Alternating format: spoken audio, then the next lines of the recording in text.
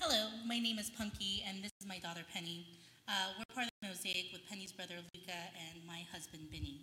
We are glad to worship with you today, and we're going to read Luke chapter 20, verses 1 through 8, and Acts chapter 2, verses 1 through 4, which are the scripture we're learning from today. Let's begin. Luke 20, verses 1 through 8. One day, as Jesus was teaching the people in the temple courts and proclaiming the good news, the chief priests and the teachers of the law, together with the elders, came up to him. Tell us by what authority are you going to do these things? They said. Who gave you this authority? He replied, I will also ask you a question. Tell me, John's baptism, was it from heaven or of human origin? They discussed it among themselves and said, if we say from heaven, he will ask why, or didn't you believe him?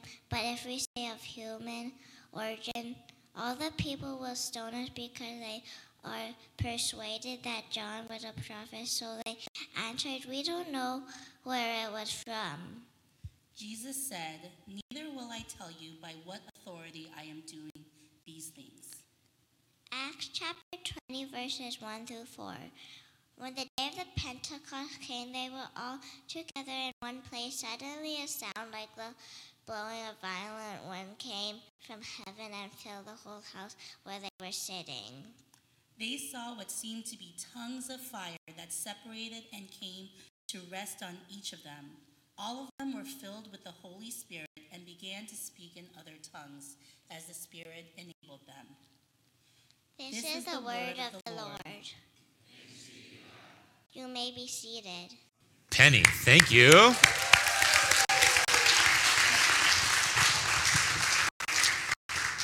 This might be better if I just gave Penny my notes and $10 bill and call that good for the morning. That'd be pretty good.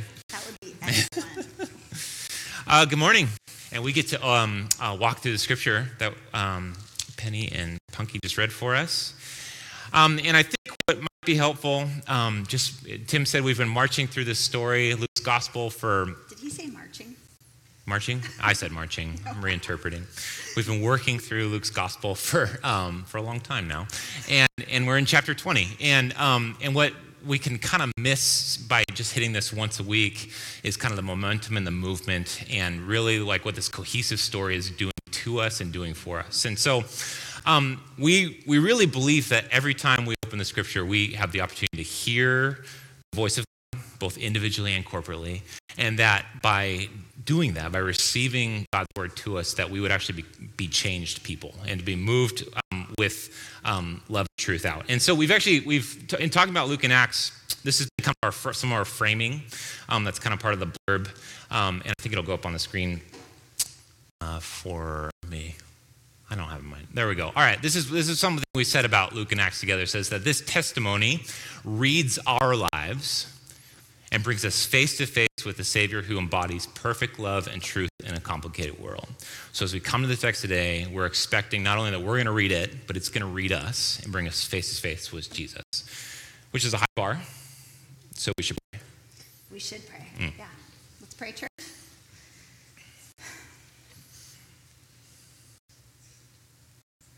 God, it is it's amazing how your word and you at work with it in our lives, how your spirit illuminates it and how you use it to show us who you are, and you use it to invite us to life with you for the sake of others. And so we want that to happen today. We want to open your word, and we want to be changed by the presence of your church here, by the scripture, and by you illuminating it in our hearts and minds. Would you do that today? Would you convict us? Would you comfort us? Would you show us the things that you want us to see? And also, would you just clear out anything that is not for us this morning? Would you leave it here? But would we come to this, your word, open to you working in our lives and our hearts, open to you changing and renewing our minds? And would we leave here after this time together this morning in your presence Would we leave here and would we take what you have done with us? Would we take that transformation out into the world? So we're here, we're expectant. We know that you're going to work, and we invite it, and we thank you for it. Amen. Amen.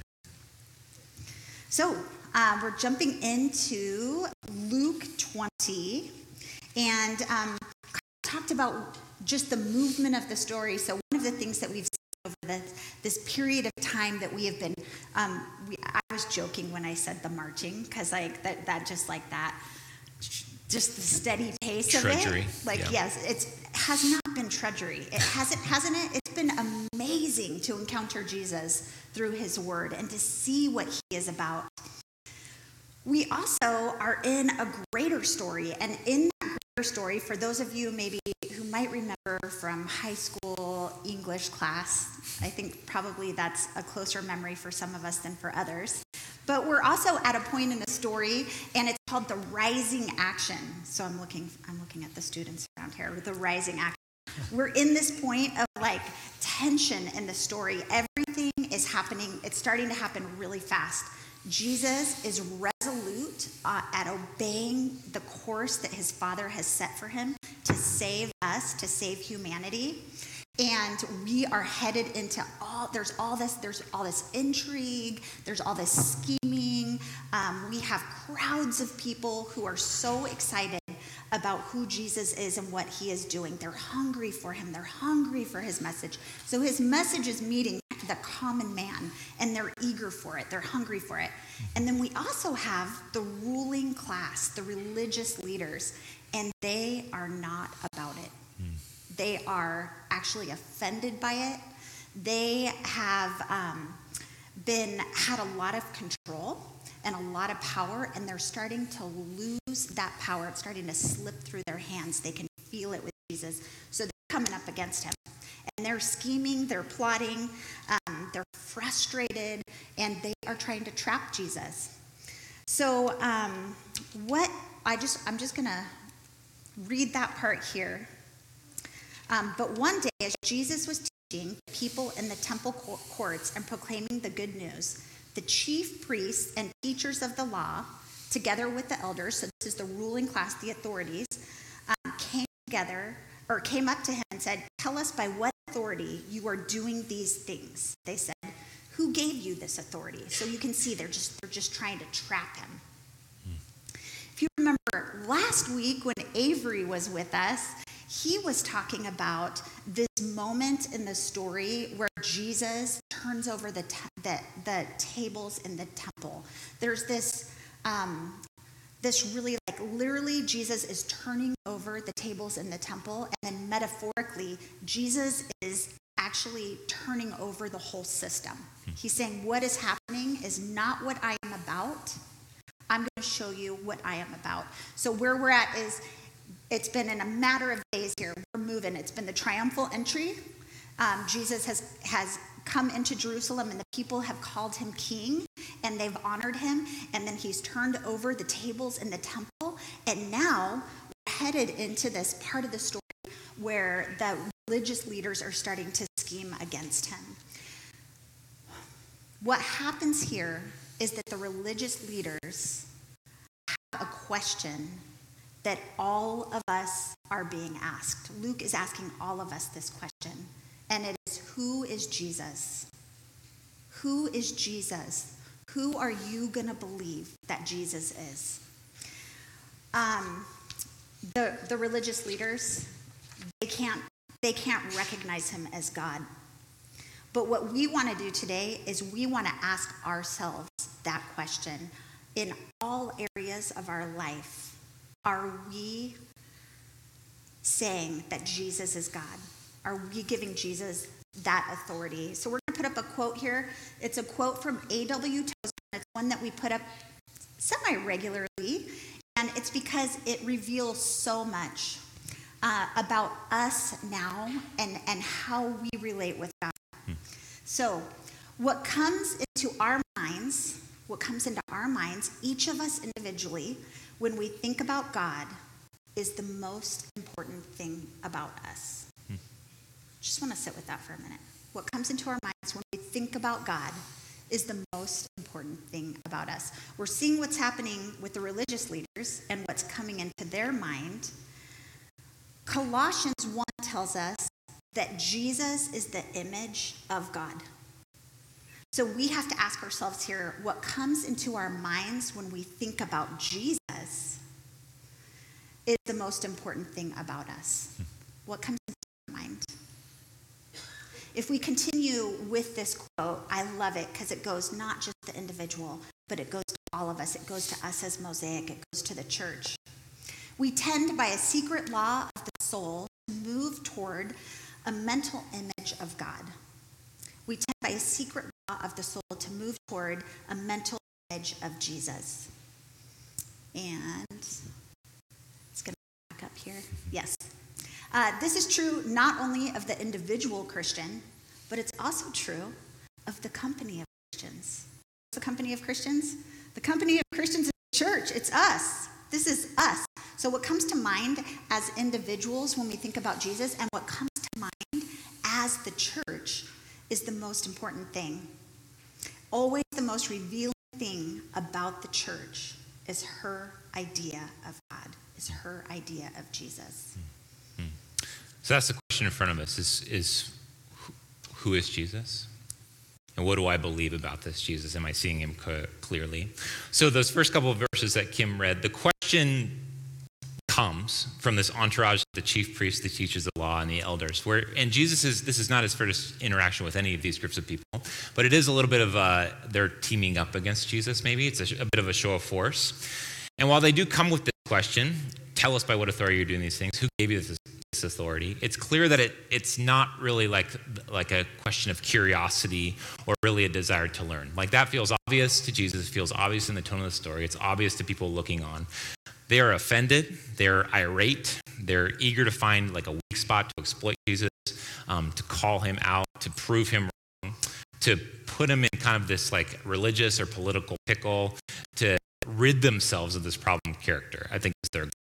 And so their question is, who gave you this authority, is more in kind of the tone of what gives you the right to do and say the things you've been doing and saying, to show and tell with your words and actions that you're claiming identity and to be the embodiment of God.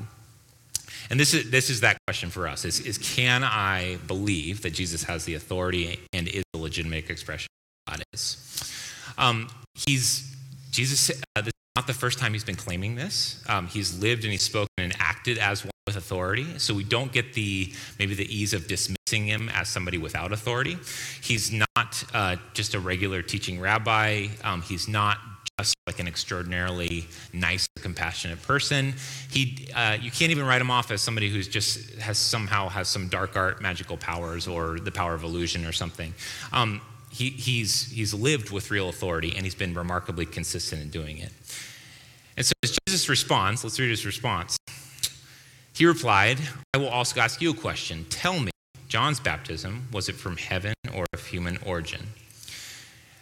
They discussed it amongst themselves and said, if we say from heaven, he will ask, why didn't you believe him? But if we say of human origin, all the people will stone us because they are persuaded that John was a prophet. So Jesus this is not Jesus skirting the question. By responding with a question, this is actually kind of the classic form of Greek or Jewish argument. The public debate, it was about questioning your opponent's question. And so it's kind of these impressive linguistic kung fu moves that Jesus is doing, where he's asking a question and kind of put the emphasis back on their response rather than on him answering. And what he's doing too is, I think, he's pointing out, like, you know this. He's kind of pointing out the flaw in their question, which is that it's not really a question, it's an accusation. And where Jesus kind of puts the pressure on, forcing them to make kind of a statement of admittal about him, is he's forcing them either to admit that Jesus is who he says he is, that he came with real authority, God-given authority from heaven, or they're admitting publicly that they don't believe him and are against him, which for them is a little bit of... they're stuck there because the people have been kind of enraptured by both John the Baptist, who came paving the way for Jesus, and this man Jesus, who said, I'm acting with the authority of God, healing the sick, driving out demons, proclaiming the gospel of the kingdom. They put themselves in, they say they're in fear of being stoned, which I think is maybe a little hyperbolic, but they know that it is bad news for them to publicly be against Jesus. And so they're trying to force him into making that conclusion for them. But Jesus is not unclear about his answer. His response puts forth the claim that the same authority in which John the Baptist came is the authority that he comes with, and even in a fuller sense. He's answering the question, who gave you this authority? And he's forcing the religious leaders to this point. Do I believe that Jesus has authority and is legitimate expression of God? And this is not the first time he's making this claim. We threw together just a quick list of things that Jesus says about himself in the gospel that points to this reality that I've come from heaven with the real authority of God. In John, he says, I am the bread of life. In John 10, he says, I am the light of the world. I am the good shepherd. I am the resurrection and the life. In John 14:6, he says, I am the way, the truth, and the life. No one comes to the Father except through me. In Luke 4, Jesus quoting Isaiah, he says, the Spirit of the Lord is on me because he has anointed me to proclaim good news to the poor. Goes on to say what that means. And in Luke 10, he said, no one knows the Father except the Son and to those to whom the Son chooses to reveal him. And I think maybe a good summation is this is a quote from C.S. Lewis, which illustrates the predicament that both the religious leaders are in and that we come face to face with in Jesus. This is what C.S. Lewis says in Mere Christianity. He says, I'm trying here to prevent anyone saying the really foolish thing that people often say about Jesus. I'm ready to accept Jesus as a great moral teacher, but I don't accept his claim to be God. That is the one thing we must not say. A man who was merely a man and said the sort of things that Jesus said would not be a great moral teacher. He would either be a lunatic on the level of the man who says he is a poached egg, or else he would be the devil of hell.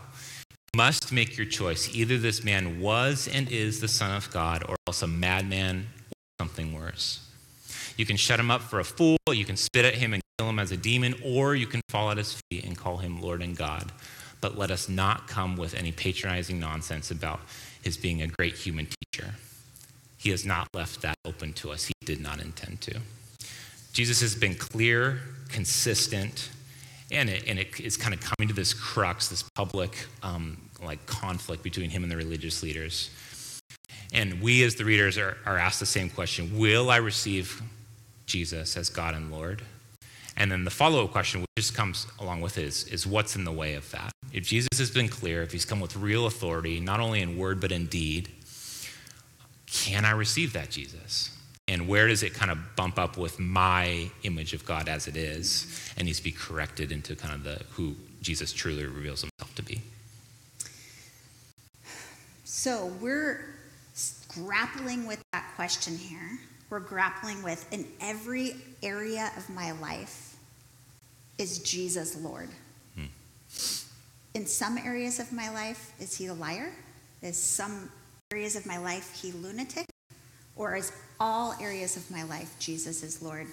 What we see is that the religious leaders will not call him Lord. They'll call him other things, but they will not call him Lord. They're too offended. He does not look like what their image of God is. They have an image of God. They expected him to look a certain way. They expected him to act a certain way. And Jesus does not measure up to those things that they have. And because of that, they will not surrender their lives to his lordship. Jesus goes on to tell this parable, and with this parable, Jesus, this amazing storyteller, is actually offering,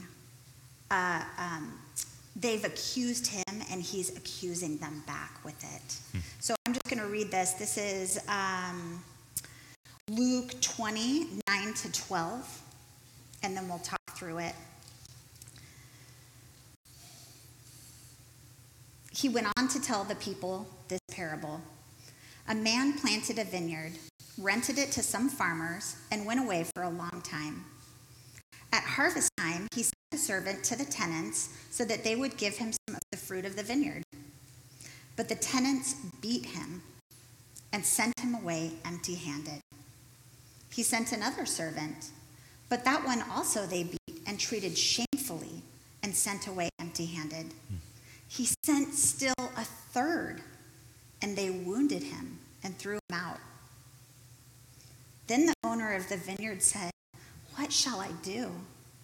I will send my son, whom I love. Perhaps they will respect him."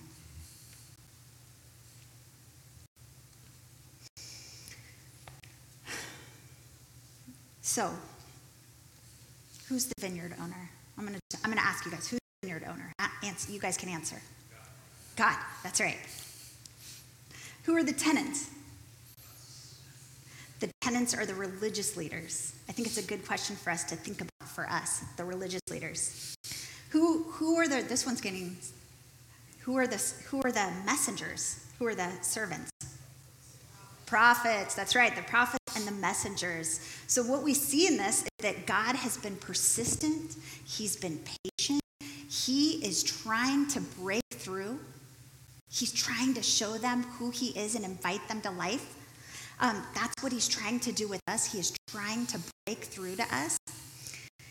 And Jesus is saying with this story, not only did the religious leaders and did the people of God not accept the prophets and the messengers, but they're not going to accept him. He is prophetically speaking into his death that he is just days away from. He also, if you catch this in here, it also says in the second, right there, "What shall I do? I will send my son, whom I love." Does that sound familiar? Sounds like Jesus' baptism. When God says about him, "This is my son whom I love." So Jesus is saying, I know who I am. I have my identity. But you don't believe it, you don't accept it, and you are actually going to kill me. Mm-hmm. Yeah, it's this. It's a little ominous and sad. I do have some grief maybe about how the religious leaders you're watching this like a train wreck almost. Like you're watching them fail to receive Jesus as he comes, and it's kind of this. He paints this parable as kind of the extreme truth of what's happened, where God in his mercy and gracious patience has tried to break through to the religious leaders, and they've failed to receive him. And I think that it's easy to kind of put the blame on the religious leaders, but it is kind of a confronting question for me even is how have I failed to receive Jesus as he actually is, not just who I wish he was. Have I been like blinded to who God is coming to me because I've only expected him to look and feel and act a certain way? And so it brings us back to the question of, will I receive him, God and Lord? And then further points us to what's in the way. What are those things that are in the way? The things that are in the way of receiving Jesus. And we put together kind of a list of 4, and we were good teachers and made it. They all start with the same letter, and so you can remember them. But I just want to prep you, like it's not a warm and exciting list because we're trying to identify like what's in the way of me and Jesus. And the first thing we think is just disappointment. Like, how have I been disappointed by Jesus? Is there a way that God hasn't shown up? It appeared like he wasn't listening the way I wanted him to. I think of times when I've prayed for myself or prayed for others, and it feels like those prayers have not been returned to me with the answers that I was hoping for or wishing for. That's just a real point of tension for any Christian, is how have I been disappointed with God? And then what do I do with my disappointment? Do I hang on to it? Do I turn it back to Jesus? Or does it become something that defines and twists up that relationship of who I think God is and how he acts and looks and feels towards me? Mm-hmm. Another one for us to consider is, where do I disagree with Jesus? What are some of the things that Jesus says or that Jesus is about that I don't want to be about? I want it to look different, and I just plain don't agree with him.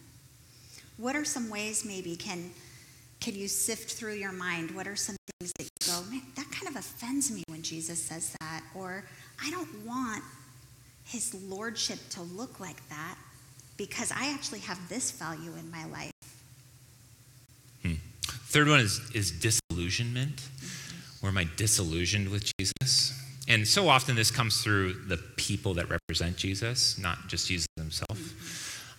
where I've been disillusioned by church leaders or church community, people who call themselves Christians but act in a way that is not in line with who Jesus is. Where have I let kind of like the public perception of Christianity like morph and twist who Jesus is in me?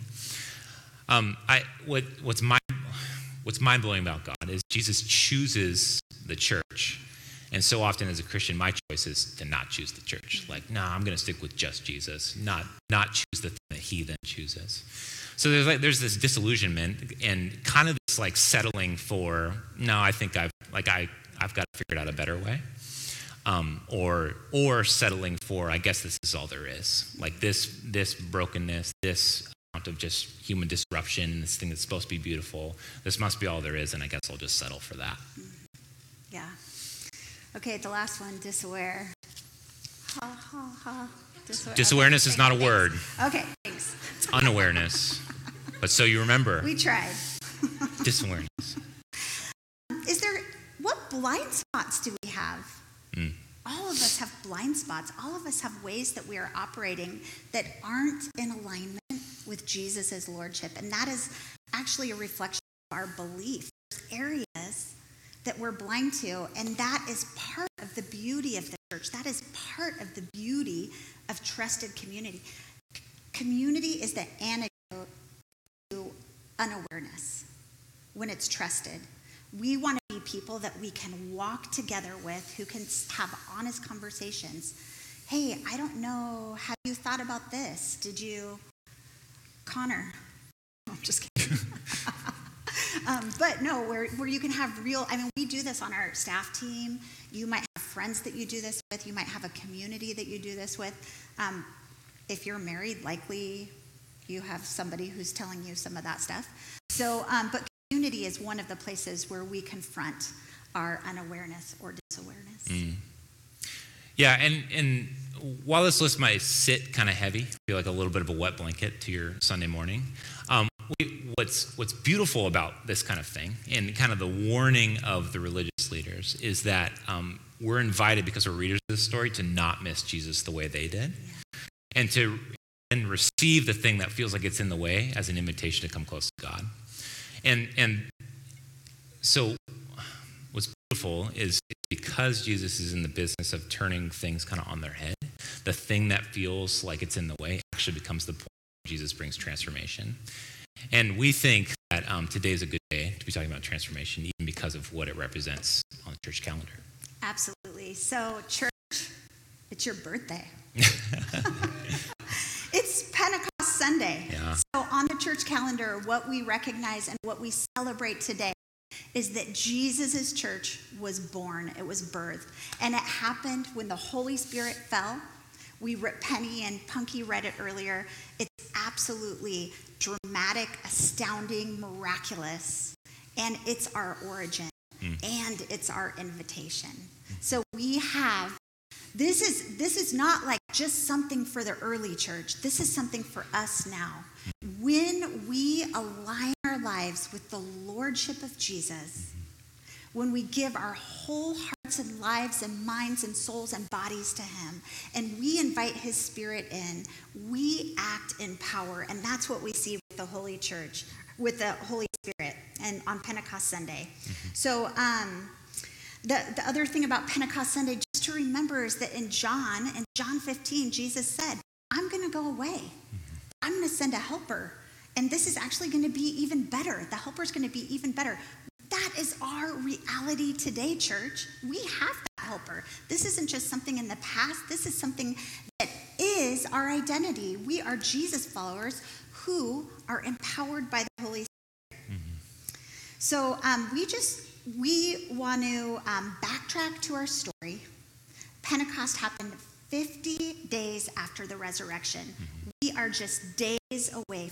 We are days away from the crucifixion and then the resurrection. 50 days after that, the Spirit falls on people who were afraid, people who were doubtful, people who were all in, people who were brokenhearted. This is a group of people that had put all their eggs in one basket. and that basket is Jesus. So no matter what is happening, they are aligned with him in spite of what they are experiencing. And so they have gathered together, and they're all together in this room. This is just 50 days from the resurrection. They're all together. And it says in Acts 2, when the day of Pentecost, when the day of the church's birth came, they were all together in one place. Suddenly, a sound like the blowing of a violent wind came from heaven and filled the whole house where they were sitting. They saw what seemed to be tongues of fire that separated and came to rest on each of them. All of them were filled with the Holy Spirit and began to speak in other tongues, and the Spirit enabled them. If we just read Jesus' interaction with the religious leaders and his kind of parable of condemnation, it can be tempting to take the moral of the story to be like, do everything you can to just not be the religious leader. And I think the invitation is actually a little better for us. And it's not to just not be the religious leader, but it's to receive the Holy Spirit. Because the thing that's in the way of me seeing Jesus as he is it often feels too heavy for me to like deal with on my own. So it's the reason we need community to do it, but it's also the reason we count on the transforming work of the Spirit. And where the place of kind of getting caught becomes the way of like invitation into God and his presence. And what we see happen is just like that, the kind of descriptors you said is that the Spirit comes to people just like you and I, just like people who are like looking on to this interaction between Jesus and the religious leaders, not people who have it all together, have it perfectly figured out, or are perfectly the antithesis of the religious leaders. So the question, invitation before us is will I receive Jesus as God and Lord? Will I believe and trust and then surrender to his better leading in my life? And the only way we say yes to that question is to say, Holy Spirit, like come and fill me with the power to have faith and to trust in you and believe. So that's kind of the lens with which we want to close and then invite us to these tables. In the New Testament, it says that while we were still sinners, Christ died for the ungodly. Christ died for us. And so we can bring ourselves like full of a little bit of faith or a lot of faith to this table and receive Jesus' work done for us, and then that paved the way for the Spirit to come and transform not only the early church, but us now as inheritors of the church. Kim, I'm wondering, can you maybe can you pray us into communion? Yes. That'd be awesome. And part of the invitation with that is also, we're a confessing church. One of the things we do is confess to each other and pray for each other. And so as we're doing this, is a little bit like the image I had was of spring cleaning. When you go to all the corners of your house and you get the cobwebs down, you sweep out the closets, you wipe down the dust. And today can be spring cleaning for us. We can take all areas of our life during this time of communion, and will you reflect? Will you ask the Spirit to show you what areas have I not yet declared you Lord and aligned my life with it? Is it my mind? Is it my heart? Is it my sexuality? Is it my money? Is it my time? Would you consider that with the Holy Spirit? And as you do communion, as you come and you take the bread that represents the body and you take the cup that represents the blood, would you move towards somebody and would you just pray for each other? Would you say, I need help with this from the Spirit. I need help. Will you pray for me? And you can take it, you can go all over. You don't have to go here in the seats, you can go in the wings, but you just take that time to really reflect and to really inventory what areas to align with God today and ask for prayer. Holy Spirit, we thank you. We thank you that you give us power to live out our identity in Jesus as beloved children of the Father and Creator. We understand that we are participating in a plan that is so much bigger than us, in a story that is so much greater than us, yet you care about the very things that are not yet transformed and healed and surrendered to you. And so, would you come in this moment? We know that you offer freedom, that you offer abundant life. We know that your way is the good way. We know that your invitation is always good and that we are safe in your hands. And so today, God, we want to move towards that. We want to take action towards that. And that's why we do this. This is why you were so good to give us things to physically remind us that we would taste the bread, that we would eat it and remember that it is your body and that you are the bread. That we would drink your blood, that we would remember the great sacrifice that purifies us and presents us in a way that is holy. And God, we want to receive your spirit and move in power and truth and grace and love to the people around us. Would you do that this day in us? Amen.